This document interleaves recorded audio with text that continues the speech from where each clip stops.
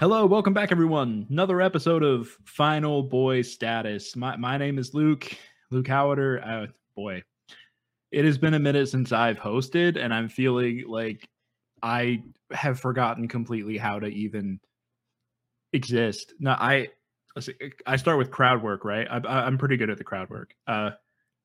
So I start with like hey, I've been doing like a lot of traveling lately.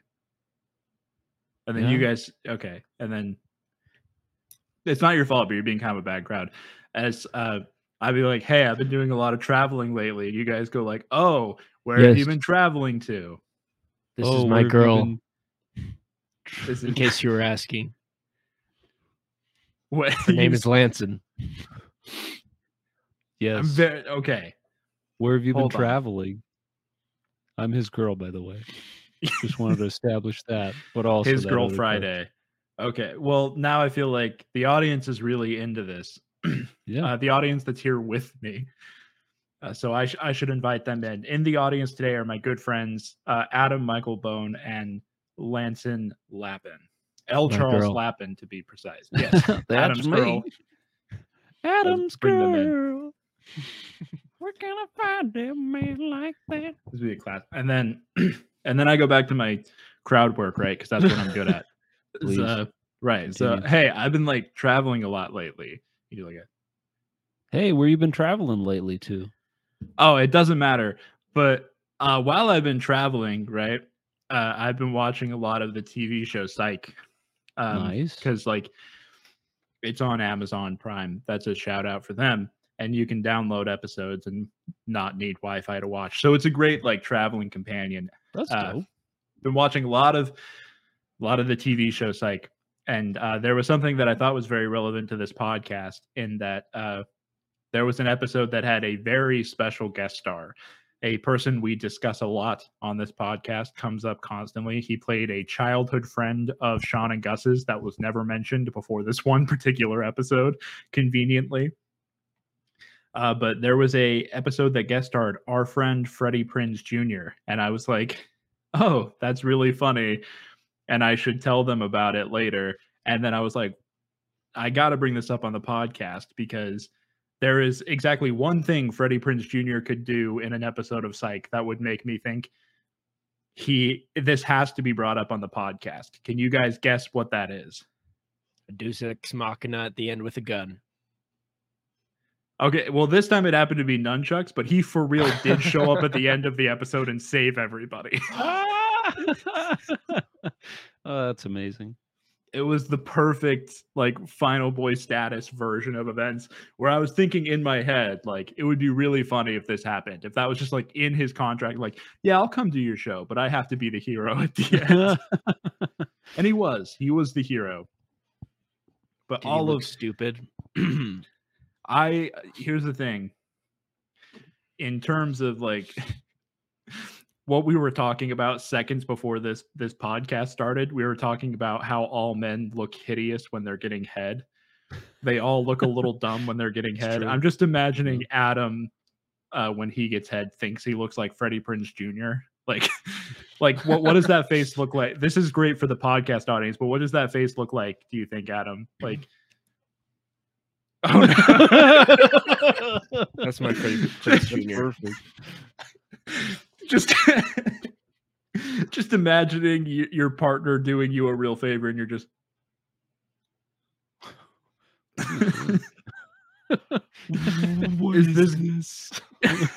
is this good content? Is this what our listeners were hoping for? Probably, right? I think so, yeah. Yep.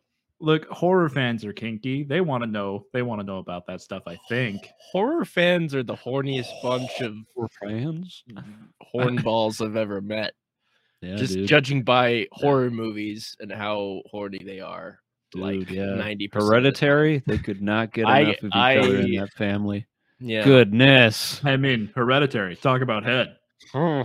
Know what I'm saying? Oh. Know what I'm saying? Oh. Yeah. I mean, it was just funny because Adam said like the average horror fan is such a hornball, and I was like, if we're the sample size, that's true. Yeah. I mean, we are the most average of horror fans. I think Average we Joe. represent the population pretty well. We represent the most average of Joes and the most average of horror fans. Like, we're the median of horror fans. There are those that are worse. There are those that are better.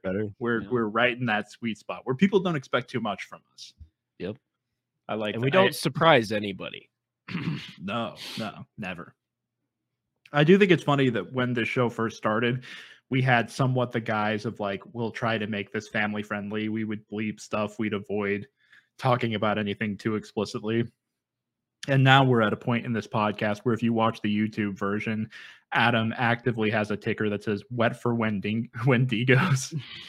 And we open it up talking about like, what face do you make when you get head? Like, so we're a far cry from where we used to be. And I think it's for the better. Like we said, horror movies, you're all just a bunch of perverts. And some of you out there actively like the fact that I just called you a pervert. And we know that. So yeah, I did. I mean, they probably did. You're right. Yeah, you definitely shouldn't stop. The people at home really want to hear it. The people at home, I mean, me personally, like, I don't need to know about it. But like the people at home, they got to know. They do. They deserve it. This has been a forever long intro of not talking about the podcast and what it is at the end of the day. Adam has accurately introduced us as the most average of Joes. And the entire point of this podcast is we do exactly what you and your friends do after watching a horror movie. We sit around and we think, you know, what good decisions did the characters make? What bad decisions did the characters make? And how could we use our knowledge and our skills to get out alive? And so we represent the median of the population, trying to determine how survivable a horror movie is. We come up with some plans to get out, and we see how it all wraps up together at the end. And we have an exciting movie to talk about this week. This is a movie I watched like the better part of a month ago. I watched it in broad daylight. I wish that was a joke. I watched it in broad daylight with a window directly behind the TV that was wide open. But this was a movie chosen by our good friend Lanson Lappin, and I would love to hear him introduce the movie, give us sort of a summary of what it's about, and tell us why he wanted to talk about this movie. Yes, absolutely. So this was one of the horror movies that came out that when I watched the trailer, I was very excited to see what they were going to do, because this is a movie that centers around the mythology of Wendigos, which I think is a very fascinating lore that comes from First Nations peoples as well as Native Americans. I thought, unfortunately, this is one that was kind of pushed back with the pandemic, with COVID and everything. But so basically, just to kind of give a little bit of a synopsis, this whole movie takes place in this small Oregon town and kind of centers around this teacher played by Carrie Russell, who grew up in this town, has since moved away and has moved back. She's living with her brother, and she has a student in her class that starts to have kind of this just things seem to be off with him in his home life. And so that kind of starts to spark a chain of events of just spiraling into a lot of violence, a lot of madness, but it's a really good movie. So that's just kind of a little bit of a synopsis of that. But yeah, a big reason I wanted to watch it and what it ended up delivering on. I know we're kind of getting more into the general opinions of the movie, but what's cool I felt about this movie and why I wanted to bring it up in the podcast is that similar to how the Wendigo was used as a myth to bring up subjects of, the darker sides of humanity, this movie also brought up the same types of things in the sense of kind of delving into that darker nature of man. I do have to say, just to give anybody out there just a trigger warning, this is one that does delve into addiction, into abuse. So just have that in mind when you're watching it. But yes, that's just a little bit of why I wanted to talk about it, why I wanted us to watch it. And yeah. Also, spoiler alert, has to be said every podcast because we Yes. break it down. We get into the nitty gritty specific moments. We'll be talking about the end. So if you haven't seen it, go watch it and then come back and listen. Watch movies along with us. That's always fun. Further spoiler alert, although I will say you should just expect this always, but Kerry Russell is a goddamn delight in this movie. Big fan of her work. So spoilers, but she's fantastic. This is spoiler alert. Sorry about that. In case you were waiting with bated breath of like, I'm on the fence about Kerry Russell. This movie gonna win me over or what? If you are that person, you need to rethink your life because Kerry Russell is amazing. Remember when she was in like 5 minutes of a Mission Impossible film and like was the best part of that movie? Yes. Come on. I love Top Gun. I know, right? Her mustache and that was incredible. Dude. Yes. But now we're going to jump in. Before we get into the nitty gritty of breaking down plot, characters, antagonists, little kid bullies. Before we get into all of that, we'd like to just talk a little bit about what we thought of the movie, some highlights, some lowlights, and maybe some gripes we have with the movie, as well as things we really want to call out as being great. Lanson just talked about, God, I don't know. I wasn't listening, but he was just talking. So I think it's Adam's turn to talk, probably. We'll circle back to you, Lappin, like keep it down. But let's start with Adam, Mr. Wet for Wendigos over here. I don't think this movie had any sort of effect on him. I was very wet by the end of this movie, so I should tell you how Adam, nobody asked. I did. With my eyes. I answer the questions nobody asks. That's my job. The hero we need, but never asked for. Just imagining periodically for like the rest of the podcast, he'll just randomly bring up something that nobody asked about. He's like, well, you can't juice a banana, so there's no banana juice. Anyway. Anyway. I didn't go into this movie really knowing anything about the movie itself or the lore of Wendigos. I think I've probably listened to like a cryptid podcast or something and they talked about it briefly, but I didn't know a whole lot other than they were like had antlers, judging by the title of this movie, I guess. And I knew it was like a Native American thing perhaps.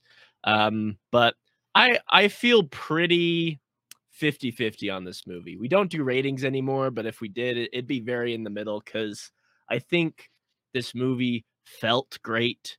It had a great atmosphere. I thought it was filmed very well. I thought the effects were pretty good. I liked the character the creature design a lot. I thought he was super spooky. When you saw him, you're like, okay, that's like I can't imagine a better looking creature than what they eventually did. But I will say I think this movie is a slow burn and doesn't really earn being a slow burn, if that makes sense. I think the story is pretty basic and it kind of feels like they're trying to unravel a mystery when you kind of already know what's going on the whole time. It's not really a mystery to you. You kind of predict the end, and I felt like the end was honestly kind of anticlimactic. It was kind of like I made this same joke about a different thing, but I'm gonna say it again. It kind of felt like they turned on easy mode and were like, now I'm gonna just wreck this thing. And it's like, where did the scary, really well able Wendigo go? Now it's just like batting kind of generally in Kerry Russell's direction. Anyways, so there were some things I didn't like. I felt like it was kind of slow, but there wasn't enough intrigue in the story to really keep me interested. But that being said, the atmosphere was awesome. I love the small town feel. I love movies that have that. The acting was great. We've talked about Kerry Russell, and you didn't see this, but before I was giving hate to Jesse Plemons because I hated his Breaking Bad character, but he's a great actor and he was great in this. The kid was really good. But I just think the writing and the story itself didn't interest me enough to really hold me through this movie, unfortunately. But yeah, everything else was good. Those are my thoughts. Very good. And we'll slide it right over to Lappin, give him a chance to give a rebuttal. Emphasis on the but, if possible. You got it. So, Adam, your ding dong, your opinion is wrong. Mm. However, no, I'm just kidding. No, I'm just. I'm not It's surprised. like watching a presidential debate. About that, you're a dummy head, so we can forget what he said. But what I'm gonna say is the truth because I said it. Anyway, here we go. No, but yeah, I can definitely appreciate what you're saying, Adam. I felt like I really like this movie. I will admit it's not the most amazing. Like if I were just to be looking for a horror movie to watch on a Saturday night, this probably wouldn't be my first pick. But I thought that it was a solid enough story to keep me entertained and keep me engaged. I did really love, Adam kind of touched on it, but I did love the way that the movie was shot. I love the location in British Columbia where they shot it. It was amazing. The creature design was great. I do have to say an interesting fact is that the antlers aspect of Wendigos is actually something that is not necessary. I mean, there are some instances of that, but mostly a more accurate representation of what the Wendigo looks like in mythology is actually from the game Until Dawn. The whole antlers thing was actually added in a 2001 movie called Wendigo, which is kind of funny. Adam and I were talking about that briefly before the podcast. Got Tom Lee Jones. Are you fact checking this right now in real time, Adam? Please do. No, I'm looking up Until Dawn Wendigo because I'm interested. Oh, geez, that's a freaky looking thing. Yeah, because usually it's, I mean, there I are. haven't played that game in forever. Yeah, no, but yeah, usually kind of having it be a longer frame, gaunt, almost the skin's just stretched over a skeleton looking creature is more of what was found in Native American and First Nations people mythology. But yeah, I did like, that being said, I did like the design. I did think that it was, you know, just a little bit unique to where I kind of was just saying, I don't know that I've seen that before. I don't know that I've had that sort of representation of the Wendigo presented before. I also loved the acting, Kerry Russell, Jesse Plemons.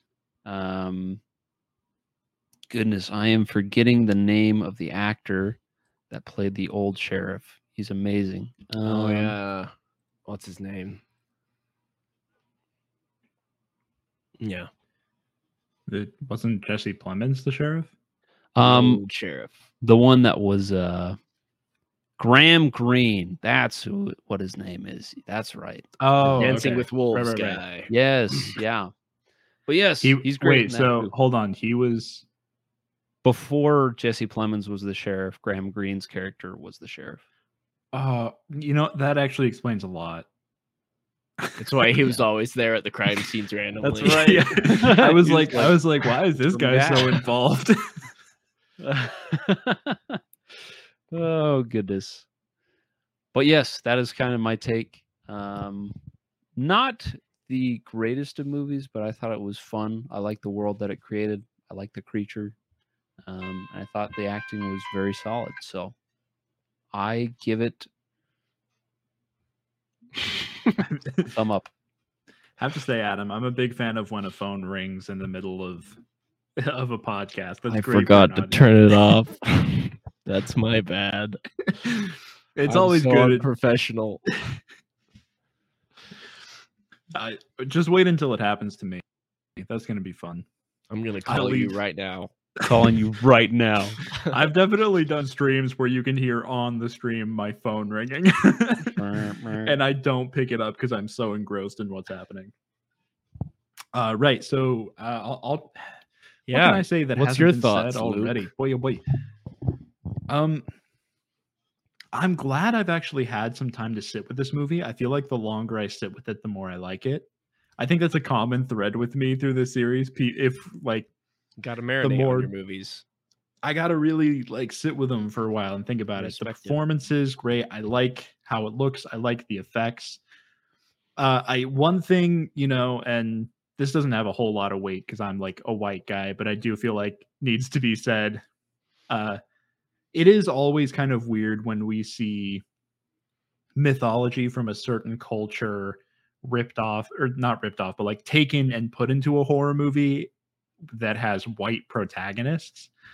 I always think that that's a bit of a, not to be too much of a downer on this movie, but I think that can be a bit of a bummer when you know that the Wendigo is so very much a First Nation and Native American kind of folklore. It does make it kind of a bummer that you're like, oh, so I'm going to watch a movie about a bunch of white people then. Like, but obviously this movie kind of had other stuff going on and had other themes going on. And so I thought it was a really solid watch, very atmospheric, very cool. But I do think that's a legitimate thing that somebody should probably say. So I will say it. As far as if there's anything else, I will say I didn't do the research that Lanson did into this movie. The research I did into the Wendigo mythology was I watched the episode of Supernatural that they were in, and it's really interesting to hear Lanson. I've seen that episode too. It's really interesting to hear Lanson share facts about like what they looked like in mythology, and know that a movie about Wendigos is somehow less accurate than their portrayal in Supernatural. Yeah.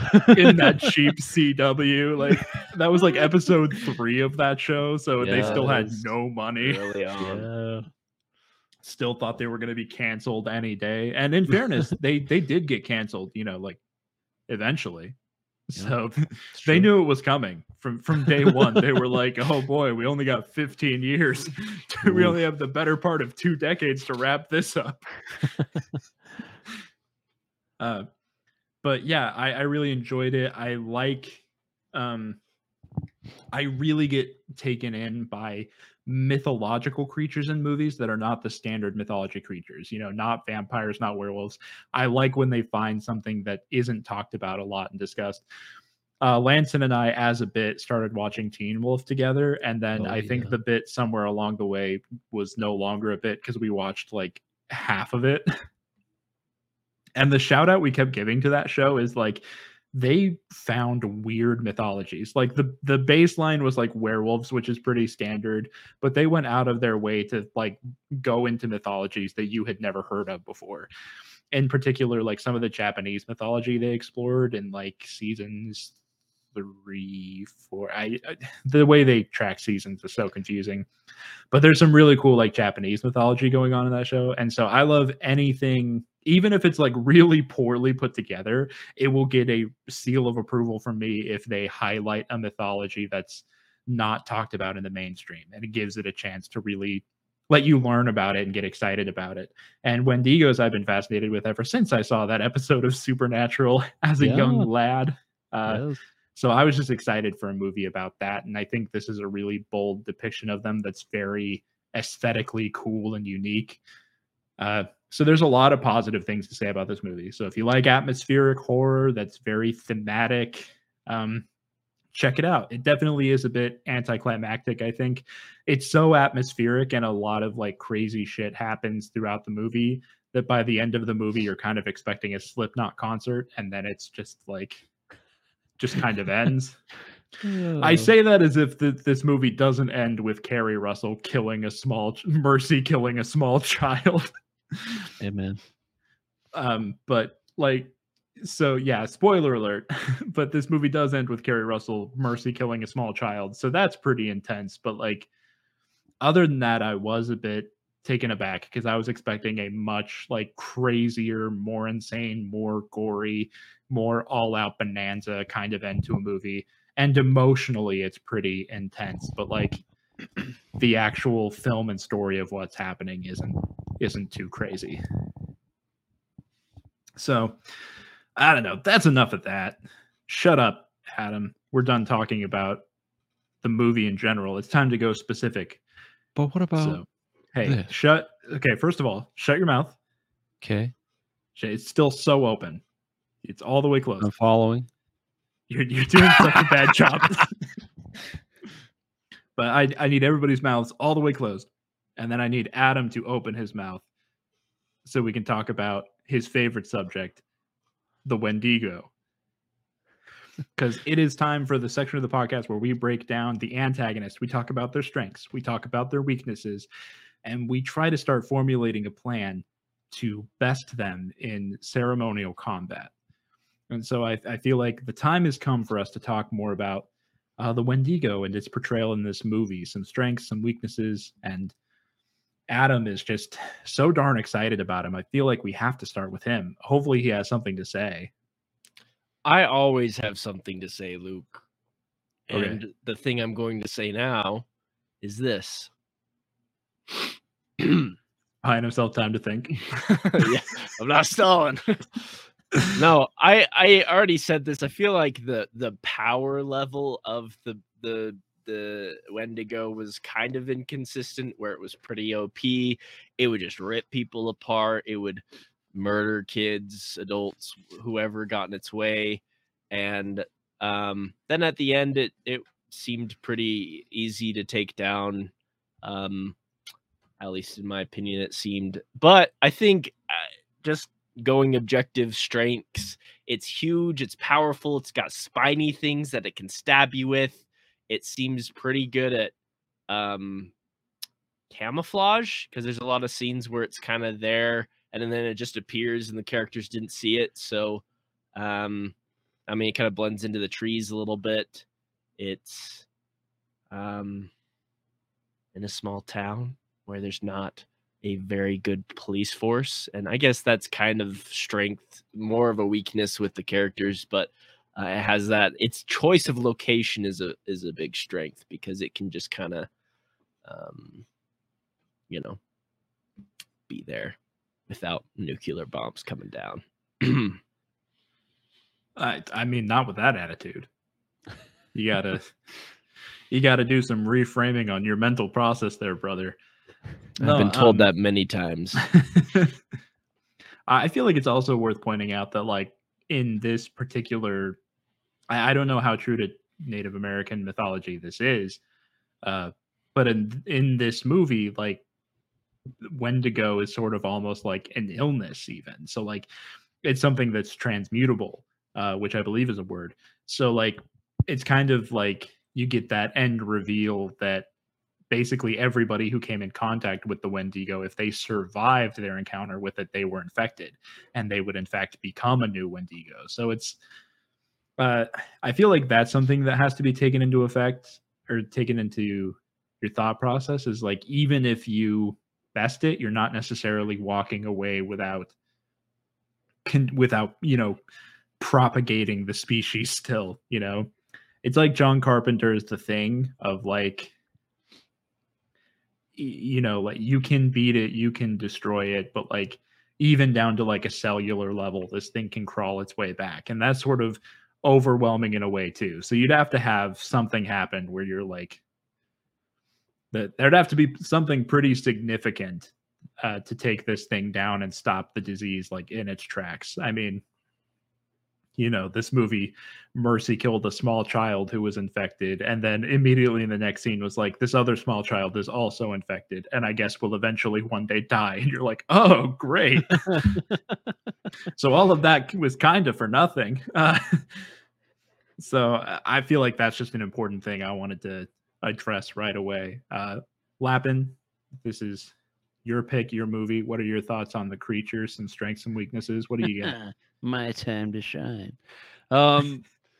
Spotlight and everything. That's right. But yeah, as far as strengths, I think it's been brought up. The Wendigo has incredible strength and speed, and does have stealth. One of its only weaknesses, though, famously in legend, is Carrie Russell, or women that look like Carrie Russell. So it's got that. I'm just kidding. But women yeah, that I look like Carrie Russell. Yeah, I mean, or just women. Basically, honestly, it's just women. Let me check my notes. Yeah, just women that look like Carrie Russell. So anybody that's ever been in a movie with Adam Sandler, dude, that's everybody. Whoa, okay. Rebecca Ferguson from Mission Impossible, huh? Oh man. No one else from Mission Impossible, but Rebecca Ferguson got in there. Yeah, she got it. She got the secondhand Wendigo kryptonite gene. And according to Wikipedia, there's only one man that's ever confronted a Wendigo and managed to kill it, and that was Emilio Estevez. Whoa. Yeah, that's it. That's it. Yeah. Adds up. I mean, that guy just crushes it every time. He's Every never time. met a challenge he couldn't take on. That's right. Breakfast Club and others. Mighty Ducks. Yeah. That too. Forgot he was in that one until you said that. In fairness, like he's in Mighty Ducks 1 and 2, and then Mighty Ducks 3 was like, we don't need him. We don't need him. And then it turned out they did need him. Mighty Ducks is bigger than Emilio Estevez. The brand the will survive. Audiences were like, no, it is not. No, about that. Yeah. Oh man, that's funny.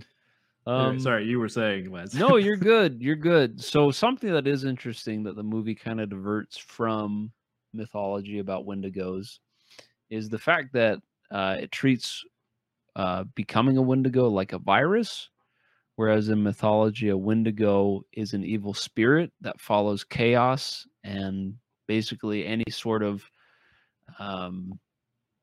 darker sides of humanity. So ultimately, it's almost more like a possession where, it's not so much like a disease, but rather at the end of the day, it's your choice to consume human flesh and your greed that you give into that ultimately turns you into a Wendigo rather than like you come in contact with one.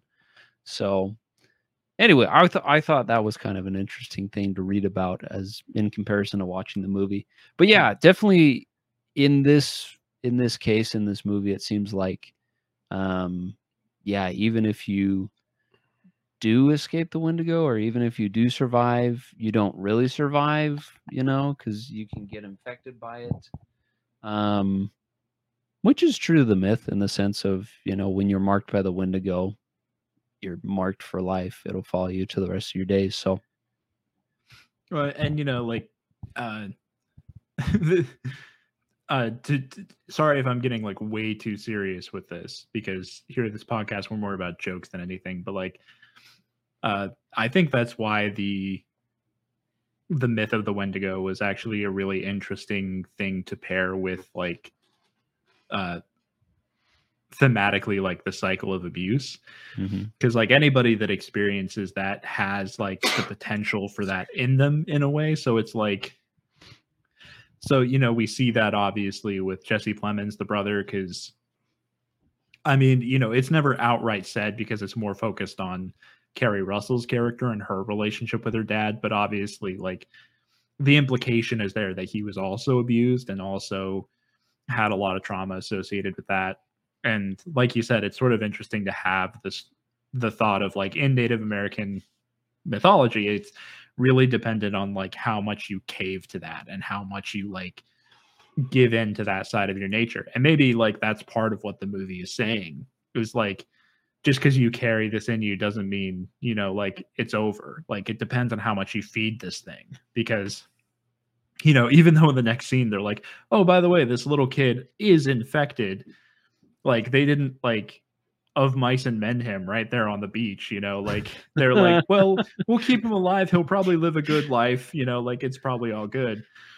So like, just because you're infected, I guess we shouldn't act like that means it's all over. Like it depends on how much you give into that thing, in the same way that like violence as a cycle is a cycle. Like it's dependent on you giving in to the seed of something within you. So like if you choose not to feed that side of yourself, that can go a long way.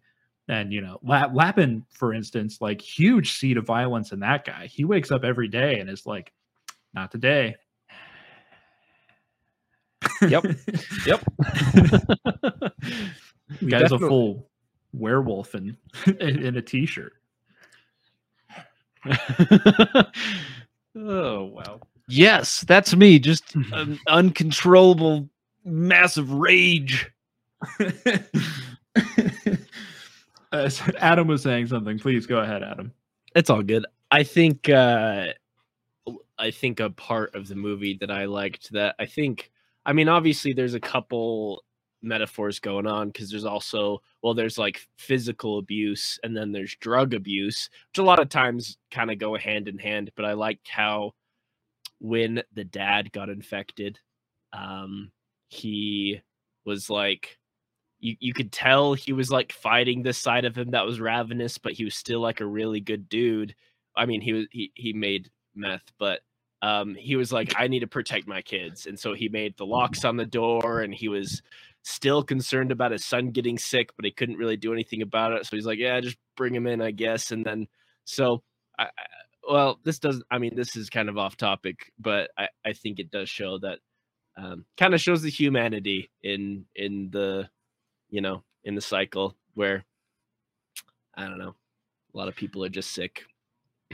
Well, and we ragged on this movie a bit. So something to its benefit that I thought within the first 5 minutes is I'm like, oh yeah, the low income single father who has to do illegal stuff to support his family. Like, there's a version of that movie where they present that guy as just an irredeemable monster from the first frame.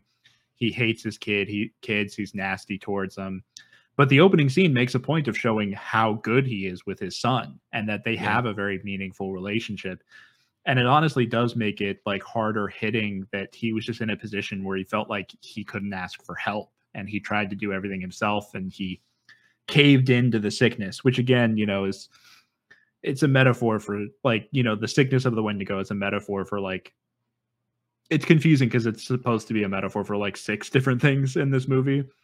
But yeah, it is kind of a metaphor for like drug addiction. And in his case, like the real thing that happens in homes of Americans where a loving and caring parent who wants to be there for their kids, like caves into the sickness. And, it's just a little giving yourself a little bit at a time until you're just like checked out, you're gone. And, his intention was always good, but how do you reach a point where you just like, how do you go back from that,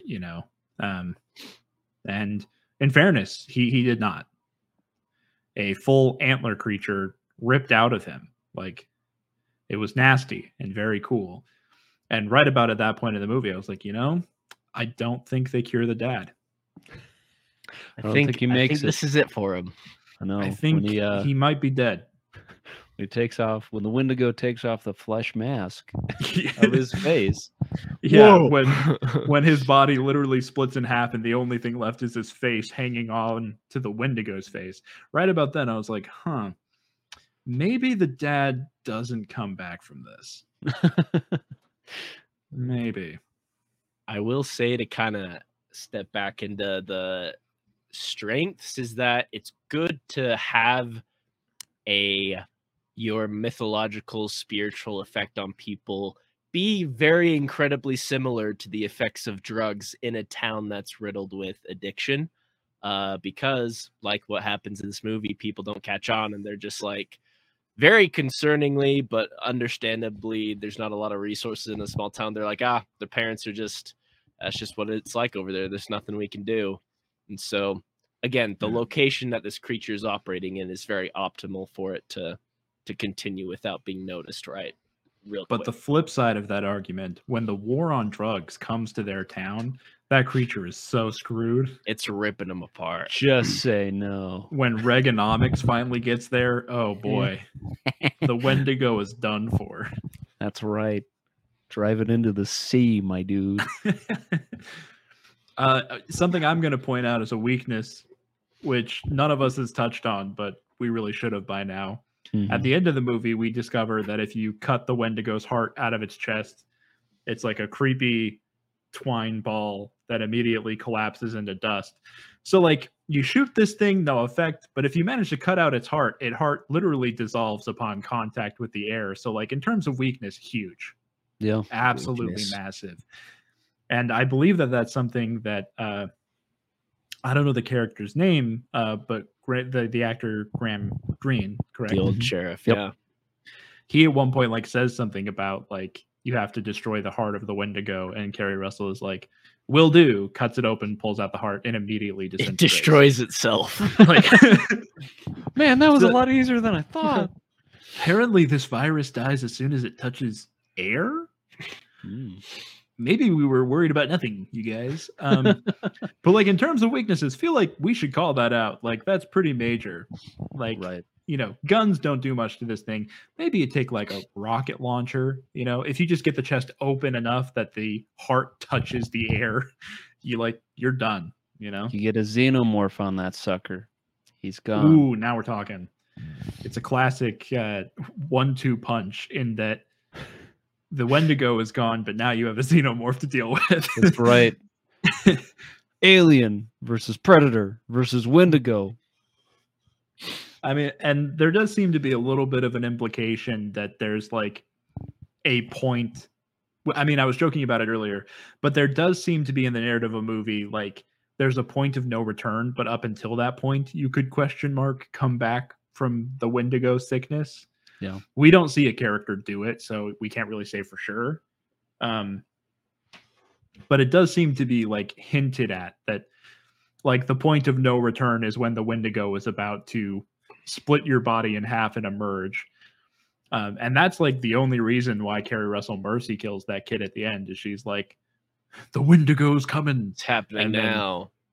And then she, you know, exposes the heart to air, and that takes care of that.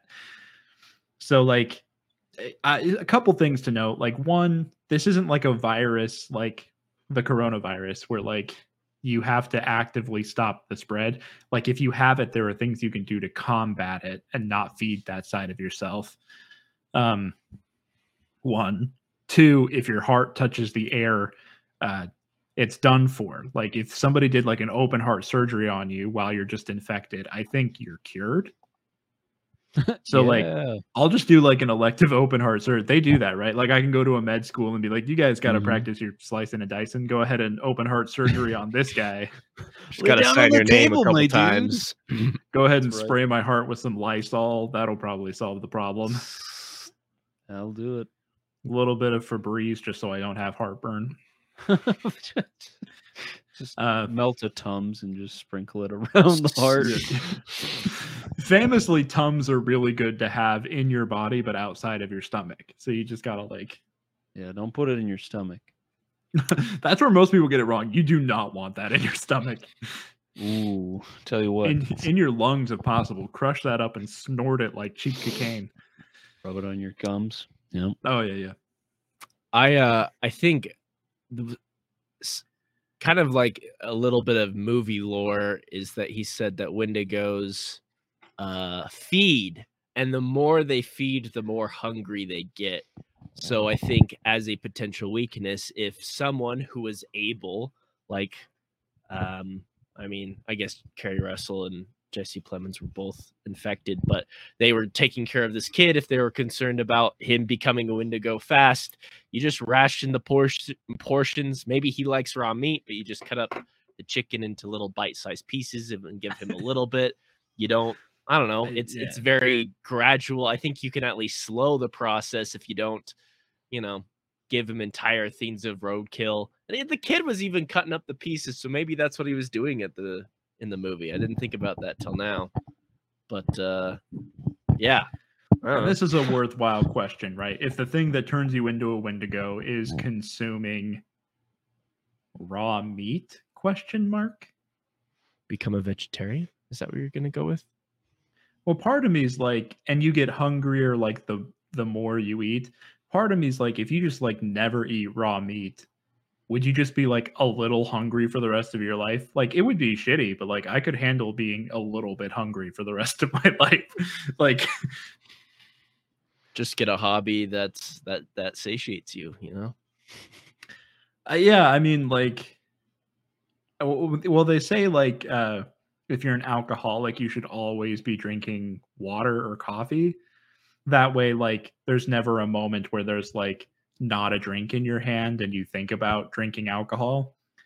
So like in this circumstance, you're just like always eating like fucking Chex Mix, like tofu. Just always, yeah, you've always got a bag of trail mix on you. Yeah, like if the one thing that does it is raw meat, like all you have to do is cook your meat, and like you're a little hungry for the rest of your life, but as long as you always are eating something, if you're like Brad Pitt in the Ocean's 11 movies, you like You'll be fine. like an alcoholic constantly drinking water or coffee. Like I don't know, maybe that would work wonders. I'm not a doctor. At the end of the I have to clarify right away, no matter what people have read online, I'm not a doctor. Mm. I I am a sometimes doctor, make that though. claim online because it's very funny, but I am not in real life a doctor. I am a real life doctor, self promoted, and I think it would work. There you go. So self-promoted. So you like put up posters around town that say Adam Bone, comma, doctor. Correct. Yeah, You Are promote you that yourself as a Adam doctor. Bone? I am the I've seen the- only Adam Bone. I made sure of it. Yeah. Do a Google There search can out only there. be You're not one. going to find another Adam Bone. Not if there's a listener out there that is Adam Bone, you're not Adam Bone. Beware. Oh, I was thinking this was going to turn into a freaking Highlander sort of thing. There No. can only be one. There is Taking out only the one. others. The other ones don't exist. It's Mortal Kombat, but just among people named Adam Bone, and Adam Bone will be the champion. Yes. Yes. Good point though. I feel like that's just cut down the meat consumption, and I think you've handled the bulk of the problem there. And again, like it's very unclear because I think in Native American mythology, the meat consumption that turns you into a Wendigo is human meat. Yeah. So question mark all the times. The Like- roadkill wasn't doing anything. So the roadkill wasn't turning them into more of a Wendigo, but it was making them hungrier. So when human meat marched through their door, they ate the human meat and turned into Wendigos. Oh, So that's like the trick, right? Is Just like don't eat a human. yeah, like don't eat a human. So like in theory, if raw meat is like what's making you hungrier and hungrier, then just like cook your meat. Like, do you know how much raw meat I've eaten in my life? Almost none. Oh, dang. I mean, look, I could run through my mind palace for the next 10 minutes and come back with a definitive answer of how much raw meat I've eaten. You're not And a it's sushi possibly guy, huh? zero. It's possibly zero. There you go. Oh, I love sushi, actually. I didn't think about that. Well, sorry to Fuck. collapse your whole thing there, your mind palace. Well, yeah, forget it. Sorry, I'm a Wendigo. Shit. Everything I said over the past 15 minutes, just forget it. Forget it. He's already one of them. Here's something I just thought of. The moment a foreign, well, okay, that was the wrong word. A non-familial human walks through the doors, they get immediately eaten. The kid's never in danger. Like, it's scary and he's freaked out, but I don't know. Maybe it's still the choice, the free agency going on with the dad where he just forces himself not to eat his kids. But it never happens. So maybe if it's your family that's all around you, you're okay. Just don't get a foreigner in there. The implication of what Adam just said being that there was a conversation that dad had with himself where he's like, I would never hurt my son, but the first stranger that walks through that door. All right. Well, we should move on. We're moving a little bit slower than we normally do. This might end up being a super long episode, but Sorry, guys. we're my having fault. too much fun. I was doing my crowd work and we had to make time for that. Yes. Look, so next we got to talk about characters. We got to talk about our characters, things they did, choices they made, what's questionable, what made sense to us. I'll start with a little something. One thing that made a lot of sense to me in this movie is that when the old sheriff, apparently, who I did not realize had any sort of position in law enforcement, when he's like, hey, this sounds like a Wendigo, the current sheriff is like, oh, that made up thing? It's probably not that. And honestly, I found that super relatable that he was like, oh, well, it's obviously not that. Like, if I was in his position, like, it's one of those things, right? Where like, sometimes in movies and television shows, you watch cops make like the weirdest decisions. Spoiler alert, Stranger Things season 4, boom kapow. But there's a guy in that season who's accused of murder, and like this other guy who's chasing that guy around trying to kill him over it. And the cops like find the guy who's chasing. This is complicated without names. There's like the jock character of Jason who's trying to chase down the person who's been accused of murder and trying to murder him. And the cops at multiple points in time catch Jason in the act of trying to murder this other person and then just like let him go. Literally a scene where they like find Jason like cradling a dead body, and he tells them it was this other guy. He made this body float up into the air and then he killed him. And I'm going, in what universe does that cop not arrest Jason? Right. He's sitting there holding the body and then goes, this other guy did it with a satanic curse. And you're like, oh, or you did this. Or you just did this. Yeah. Like, so it was very, sometimes cops make choices in movies where I'm like, what? And I was worried that this would be a movie where the cop's like, yeah, a Wendigo. It makes perfect sense. But in this movie, he very much acted like a human being and was like, oh, okay, so obviously, no. We got to find like a dude who's doing this. And I found that relatable, and I would have done the same thing. I would have been like, hey, mythology's cool, but also wasn't that. Lanson, weigh in. Come on. So I think that Eddie was to blame for those murders. Even though I've watched season 4 and I know what goes down, it's still Eddie. So that's what I have to say. I definitely was listening and contributed to this conversation. Okay. Well, I haven't seen it. You No. guys spoiled it for me, so thank you. You're welcome, dude. You know what? I'm done. Did you kill Lanson? Yeah, I Jesse Plemons him. Thank you. What we've all been waiting for. Well, Lanson, I can still see Lanson. Can you Lanson, unkill him? Lanson, you can nod or Can you can shake your head. Are you going to please behave unkill yourself? him? I can't tell what he's doing. He's like nodding and shaking his head at the same time. Bring him back. Oh my God. Okay. But on a real note, though, a decision that I thought was great was when Kerry Russell went to the house and she heard some crazy noise and she was like, nah, I'm not going to go in that house. I'm leaving. I was like, yes, that's like one of the best decisions ever made in a horror movie. Also, like, she has no right to be there. Like, Right. when the friggin' like principal just like walks into the house, I'm Yeah, like, that I is was gonna say what? the juxtaposition between the two scenes where it shows her peeling out, and she's like, "Nah, I'm not supposed to be there." There's a weird sound, but the principal's like, "Oh, an open door. Oh, a totally locked and bolted door."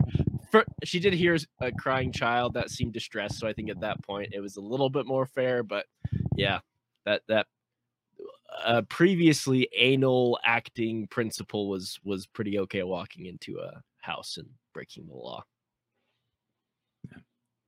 So yeah, I mean, in terms of like decisions, if I hear a crying child, am I busting down the door? God,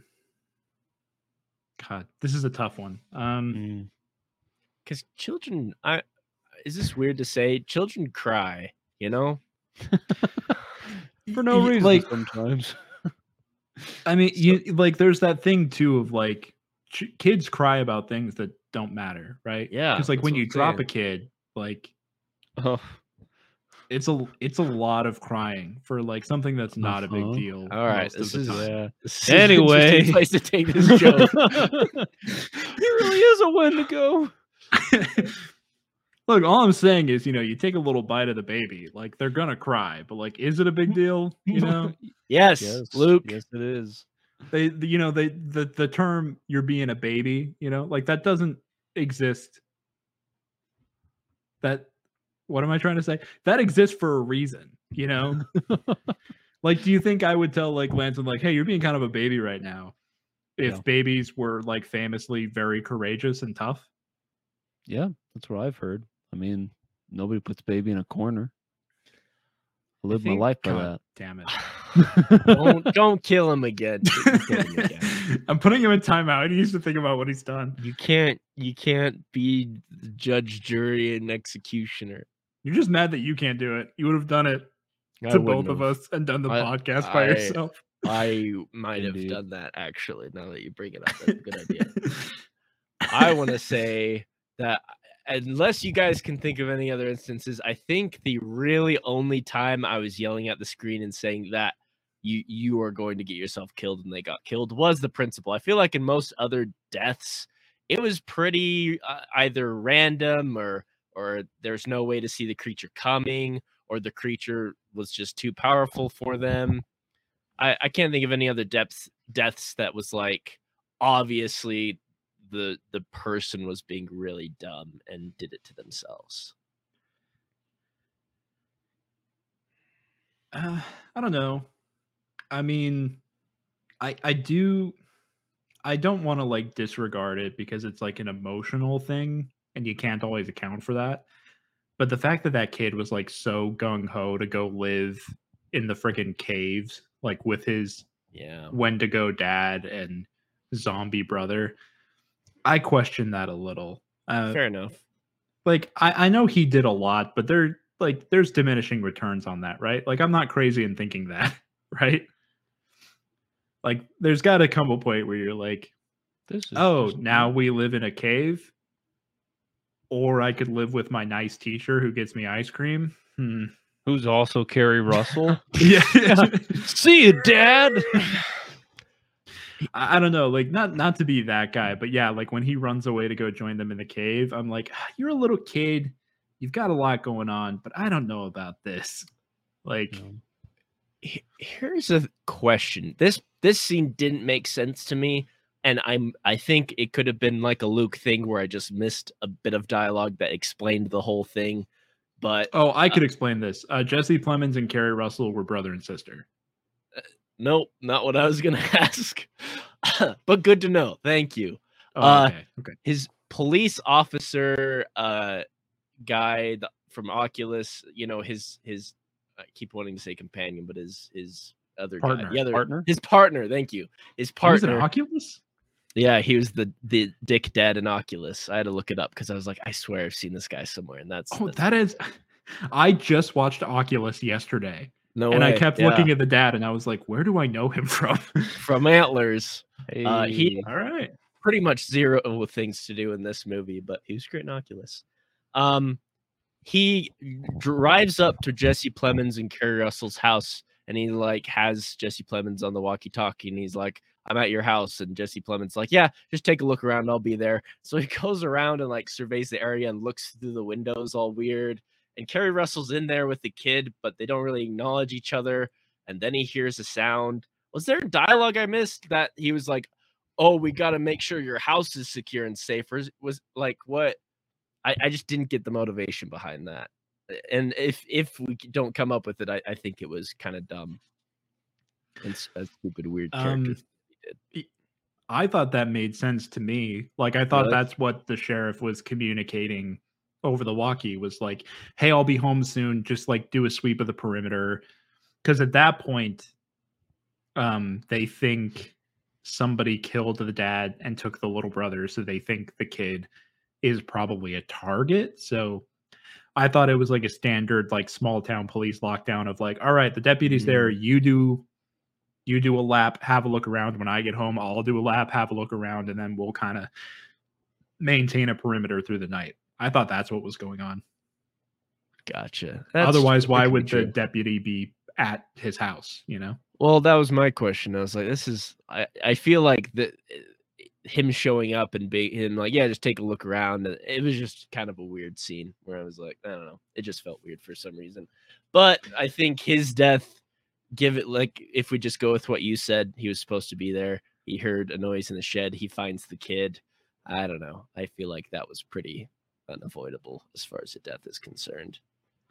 I guess he could avoid it if he was like bad at his job. yeah, If he was a right. bad cop. Like, yeah, if he was like eh. slacking off behind a 7-Eleven instead of going and securing the perimeter. Yeah, I'm there, man. Everything looks good.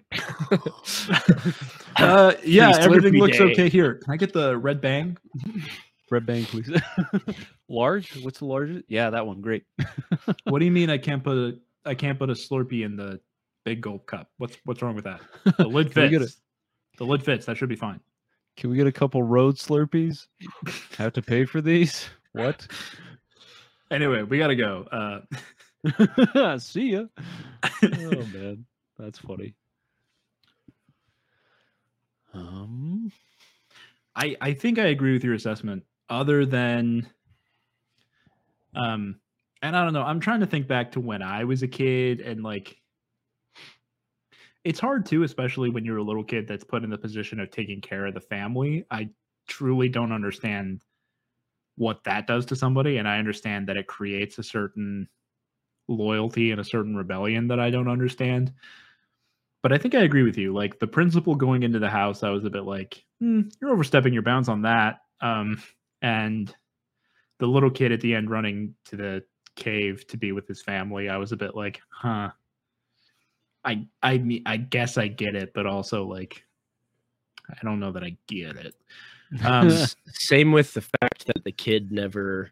He was very, very secretive in covering up the mistakes of his father, which again, weird familial loyalty. But I don't think it was weird to me that he never was like, I should like get it, like a nurse here or something. Maybe just because he knew his father might kill them is maybe that's what it is. But I don't know. He could have been like, hey, my father's really sick and ask for help maybe. But kind of like you said, I don't really know what the mindset is there in on a psychological level. I mean, talking about the dad, like this is a tough situation to be in, and I'm not trying to downplay this, but like, wouldn't there be a day where he woke up and he was like, actually, I don't think I'm getting better. Like, like not to be this guy, but don't you think there would be a day where he woke up and he was like, actually, I don't think I can take care of my kids anymore. Like, I think I'm a menace to society, if I'm going to be honest with everybody. Just this nice internal monologue when he's looking into the mirror. It turns into a musical number. Who am I? Men will Wendigo, my baby. Men will literally turn into a Wendigo instead of going to therapy. Like, dang straight, dude. Forget that. You're not getting inside my mind, but I'll rip inside your brain. But I don't know. Like, I get it. It's a lot of pressure. You're trying to keep your family together. You're hoping against hope that you're going to get better. And there is sort of like, I know that part of the movie is sort of a metaphor for addiction, but addiction has kind of like a shame element to it where being actually sick. And by the way, can't believe I phrased it that way because being addicted is actually being sick. But like, like if you had pneumonia, would you really be like, oh man, hope I recover from that? Like, it would be like if he like figured out on his own time, like, oh, I got cancer. I'll probably get better. Like there's an actual physical illness that's changing his body. And there was never a day where he woke up and was like, I might need to call someone. Let's see if the kids can stay with grandma and grandpa for a bit. Like this is Mom, Dad, it's me again. Yeah, the Wendigo thing flared up again. Could you watch him for a couple days? I'm really trying here. I know. Yeah, I made sure that I didn't put the Tums in my stomach, but hey, okay. Hey, Carrie Russell. Are you can talk to her? Yeah. Can you just take my kids to go get ice cream like you did the other day? Great. Here's the thing. When you get back, I will be a crazy creature with antlers. So maybe just don't come back. Now that I'm saying it out loud, what makes the most sense to me is my kids leave later today. They do not come back. And I embrace my destiny, which is to roam the wilderness.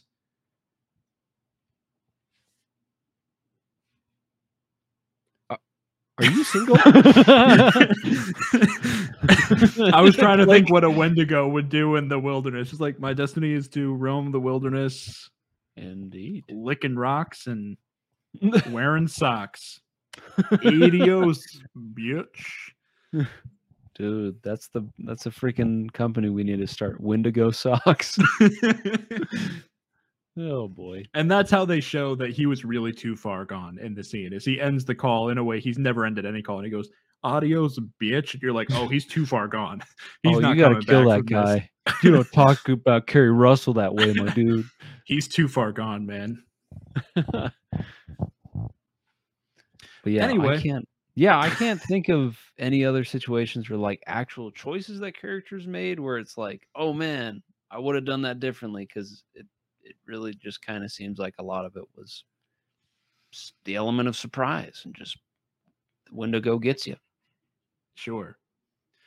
Yeah, maybe the only thing that like could be different, and this is a much darker ending, but I'm just imagining Adam would really love this, but I'm just imagining Jesse Plemons at the end looks at the Wendigo sickness like spreading through his arm or whatever, and as soon as he sees that, just like wordlessly, like his sister and by proxy nephew, just like a few feet away, he just pulls out his gun and on the spot. Adios. I will never wear socks. You can't get me to do it. Socks off, my dude. Just like if that's how this movie ended, like, wow. I'm not saying it would be a better ending, but like that'd be that's really one something. you'd have to sit with, Yeah, right.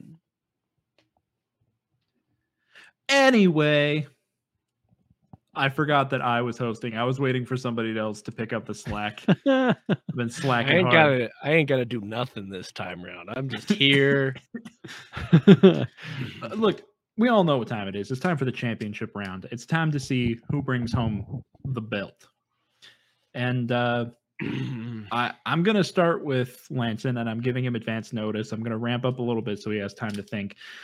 But this is the part of the podcast where we talk about final boy status and final girl status. For those of you who don't know, final boy status means you get most of the way through the movie, but you don't quite survive it.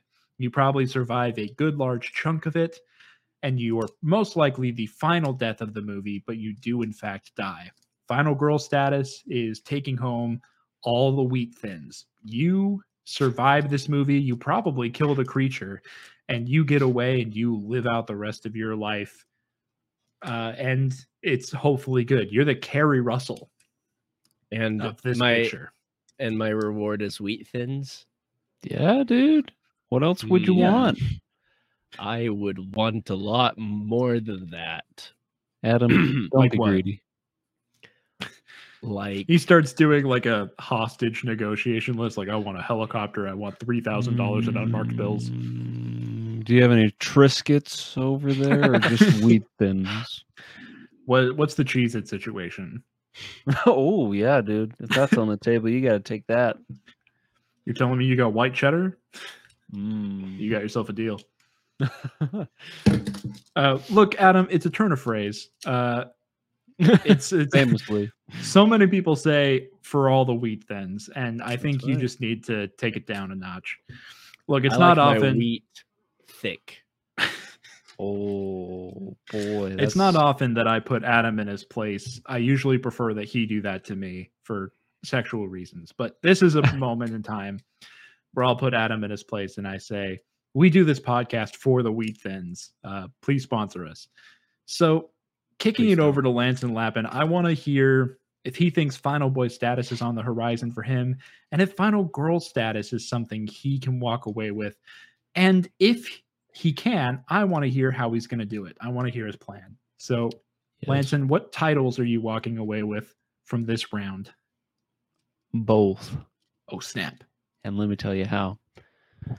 So the thing about me is, in this town, I'm not only making meth, I'm doing a lot of meth. I'm doing a lot. Like, I'm bleeding blue, just pure blue. Like, pretty much, if we're like down in production, all I'll do is like bleed myself a little bit. We'll cook that. It's just as good. So when the Wendigo comes round and senses I'm a diabolical person, which I am, not just because I do drugs, but because I'm also diabolical, because I Two things don't go hand in hand, so it's important the to. two things don't go hand in hand. I'd like to say that. But in this case, I am both. So I don't tip my waiter. I don't bring back my library books. I ride your tail in traffic. I'm just the worst of the worst. I hide the remote. Terrible. So the Wendigo is attracted to me. But the thing is, when it tries to infect me, I got too much gunk in my body already. So there's no room for the Wendigo to come in. The inn is full, my dude. And so Those roots shall not find purchase. it shall not. So I end up, I may be, making meth, but I'm also a man of common sense. So when the Wendigo comes at me, I go into my bag of drug making materials and I pull out my Tums. I pop that thing open. The Wendigo opens its mouth. I'm shucking a bunch of those, just like throwing so many, all of them into the Wendigo's mouth. That goes down into its stomach. It eats raw meat. It's not going to know what the heck Tums is. Its body is just going to be absolutely destroyed. And then I'm just going to take out, my little pocket knife. I'm just going to cut a little bit. And then I'm going to go ahead and let the air take care of the heart of the Wendigo. So boom, by being a terrible person, as well as making drugs, I saved myself and the town. So in the end, was I really that bad? Feeding the dark. Sometimes the savior that humanity needs is the one who feeds the darkest part of himself. That's right. You got to feed the beast. Got to unleash the beast. Engage the cage. Adam, I'm going to kick it over to you, my friend. Final boy status, final girl status, and what's the plan to get out? What do you think? Well, I think I'm going to make final boy status for sure. I don't think I'm going to make final girl status, but I'm going to try. And the way I'm going to try, well, the way I am as a predisposition in this town, I come to this town because I'm running away from another supernatural creature. I want to get some mileage behind me. I need some time to think. And also, I'm a sex addict.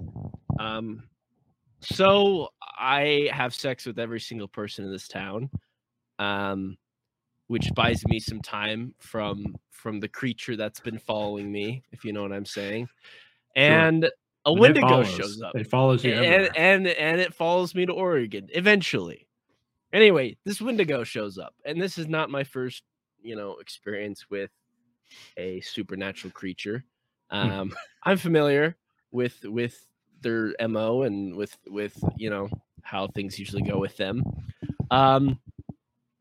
So the Wendigo shows up, he infects me, and I have two hungers within myself. I have a hunger for meat of a person, and I have a hunger for enormous amounts of coitus, the flesh. Yes, lust of the flesh in two senses, as you will. Yes, both. Yeah. And so I'm getting sicker because I am eating people, but I'm also having sex in more than one way. And it's kind of compounding on itself. People are dying from the It Follows creature. People are getting infected by the Wendigo, and this town gets torn apart by both creatures. I am the final Wendigo that is sickened. I have nothing left to have sex with. I'm sitting in this, desolate Oregon town. I sit down. I see a creepy naked dude walking towards me, and I just give in to my fate and get killed by the It Follows ghost. And that's how I don't survive, but I take the creature down with me. Also, you preface this with, this is your best attempt to survive. And the plan involves actively giving up at the very end. Yeah, man. I mean, what's a guy gonna do? There's no one left. To walk away. There's no one left. Yeah. You have to know. You gotta leave while you're still on top. Yep. Well, let me tell you what, boys. I will give myself final boy status and a little thing called final girl status. I'm coming for all the crayons. It's gonna be a big day for me in Oregon. Get the wheat thins ready. Oh, I'm eating them all, baby. Pop a box of wheat thins open. Snap it open. Snap it. I want to hear that, the crunch of that box open. Here's where I'm at, gentlemen. The way I see it, I know at the end of the day the Wendigo's biggest weakness, and that is why, upon arriving in a small town in Oregon, and I catch wind of there being a Wendigo in town from the ex-sheriff, I think to myself, there's only one thing to be done. I put a casting call up on the internet for anybody within driving distance of this Oregon town, promising obscene amounts of money. And this casting call is specifically asking for a Carrie Russell type, because we all know the Wendigo is powerless against a Carrie Russell type. You're right. I go ahead and I take them to sort of a makeshift boot camp of sorts. It is, in fact, run by me and the other experts in killing Wendigos, Sam and Dean Winchester. We get these Carrie Russell types trained up. We get them real good at slicing the cavity open so that the air can reach the heart. Meanwhile, back in town, fucking everybody's a Wendigo at this point. We're so far removed from what's happening there. Presumably everyone's infected. We're not super worried about it, if we're being honest. We send in our army of Carrie Russells, and they know exactly what to do. They're slicing open the chest, let the air hit that heart. And if somebody walks away infected, we know that there is a point of no return. We put them on a nice diet, no sushi. We have learned no sushi. And just make sure they have a steady supply of, like, I don't know, M&Ms or something. So it's like that classic, have water when you're around alcohol type thing. And then we kind of just wait and see. Classic John Carpenter's The Thing style. I, of course, walk away completely uninfected, because if I do get infected, I have also volunteered at a nearby medical school for an experimental open heart procedure. Or they'll just go ahead and cut that cavity open, have a look around and be like, yep, this is what it looks like when the dude's alive. Sew me back up. And no Tums. I was very firm on that. There will be no Tums. And at the end of the day, I win a great malpractice suit too, because the teacher fully leaves his watch inside me. So not only do I survive, I'm easily $10,000 to $50,000 richer. Oh, yeah, at least. And these $10 to $50,000. Yeah, somewhere in that span of money. Okay, yeah. $10 to $50,000, somewhere in that span is the amount of money I make. And you know what? The Carrie Russells, here's the thing. They'll be mad at first because there was, in fact, not an acting gig. But eventually, they'll understand what they can do for humanity. And I send them home. Like I said, they're all in driving distance to this town. They're from various parts of the country, dude. They're going to go around the world, and every time they meet a Carrie Russell type, they'll spread the gospel, man. Before you know it, Wendigos don't stand a chance. There's an army of Carrie Russells that are going to fight them and take them down. So even if I do get infected, at the end of the day, I know the world is safe. Amen. I've done it again, boys, and the wheat thins are mine.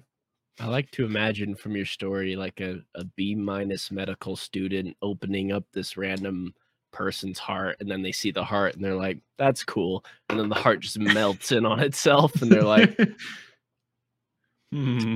is that supposed to happen? In this mythology, when they open my chest, there's my regular heart, and then there's like a ball of sticks outside of my heart. The ball of sticks immediately evaporates and just a regular human heart is left. They're like, Jerry, I thought you said we hadn't cut this guy open before. Well, the abscess is gone, so I guess I'm a doctor now. Guess I'm a hero. I'm good at what I do. What can I say?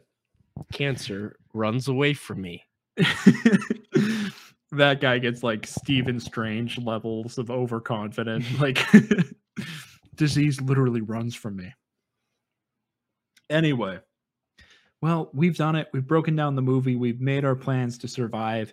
Some of us don't make it all the way through, but you know what? We go out having had a lot of sex. So at the end of the day, that's kind of a win. Yes. Oh, it is for me. Yeah, I don't need wheat thins. My ending was satisfying enough. Yeah, you may have died, but you have dozens of pictures on your phone of you just That is my best angle. So, you Yeah. know, Every man's best angle. it is. Yeah. But at any rate, so I'll just say quickly for me, if you want to know what I'm up to, follow me on Twitter. I'll always talk about what I'm up to there. It's at Luke Howiter, LukeHaueter. I do live streams. I make videos. I do lots of very silly things. So you can follow me there to stay up to date. That's also just my @ on every social media platform, Instagram, TikTok. So follow me wherever you would be interested in following me. What plugs do we have from Mr. Lanson Lappin? That's the question. And then we'll kick it right over to Adam Bowe and see what he has to say. As always, my plug, unashamed of this, but it is this podcast, Final Boy Status. It's a lot of fun to make. Hopefully you guys are enjoying it. I would assume so if you've listened all the way up to this point in the episode. So yeah, go ahead. Find us wherever you find your podcast, Final Boy Status. We appreciate the support. And yeah. My plug, I am currently not doing a whole lot, but I have a bunch of ideas like any person does. We'll see if they come into fruition and which ideas stick. But either way, I don't tweet, so I'm not on Twitter, but I do have a Twitch. It's Indie Adam Bones. Find me there. See if anything's going on. If not, none of my dreams came true. So Harsh. I'm my worst critic. Adam, there is something important I want to bring up, which is the next movie we will be discussing is an Adam pick, and I want to know, what are we watching next? You know, I have two movies I've kind of been bouncing between, but because I'm put on the spot, this will help me just choose one of them. This is a movie I have seen before, and I had very weird feelings about it and would love to hear your guys' thoughts, and also breaking down the survivability would be really fun. The movie is called The Empty Man. And I you seen just that? watched this a couple weeks ago. No way. It's yeah. a wild movie. Again, very weird feelings about it, but I think it'd be really fun for this podcast. So that's going to be the next movie. Yeah, that was on my list of movies that I was going to potentially pick. So rad. Not even on my list. It just came to my mind. So I'm going rogue here, guys. He took from my list. What's happening? Oh no, he can read your mind. Well, so for those of you who like to follow along week by week, next week is The Empty Man. You can check it out. I think it's streaming on HBO Max. That's where I watched it. Cool. So yeah, if you're following along, you can check it out there. Any last thoughts from you gentlemen before we bid them adios? No, I don't want to talk to them anymore. All right. So I will say to the audience, quoting directly from the movie Antlers, I will say, adios, bitch.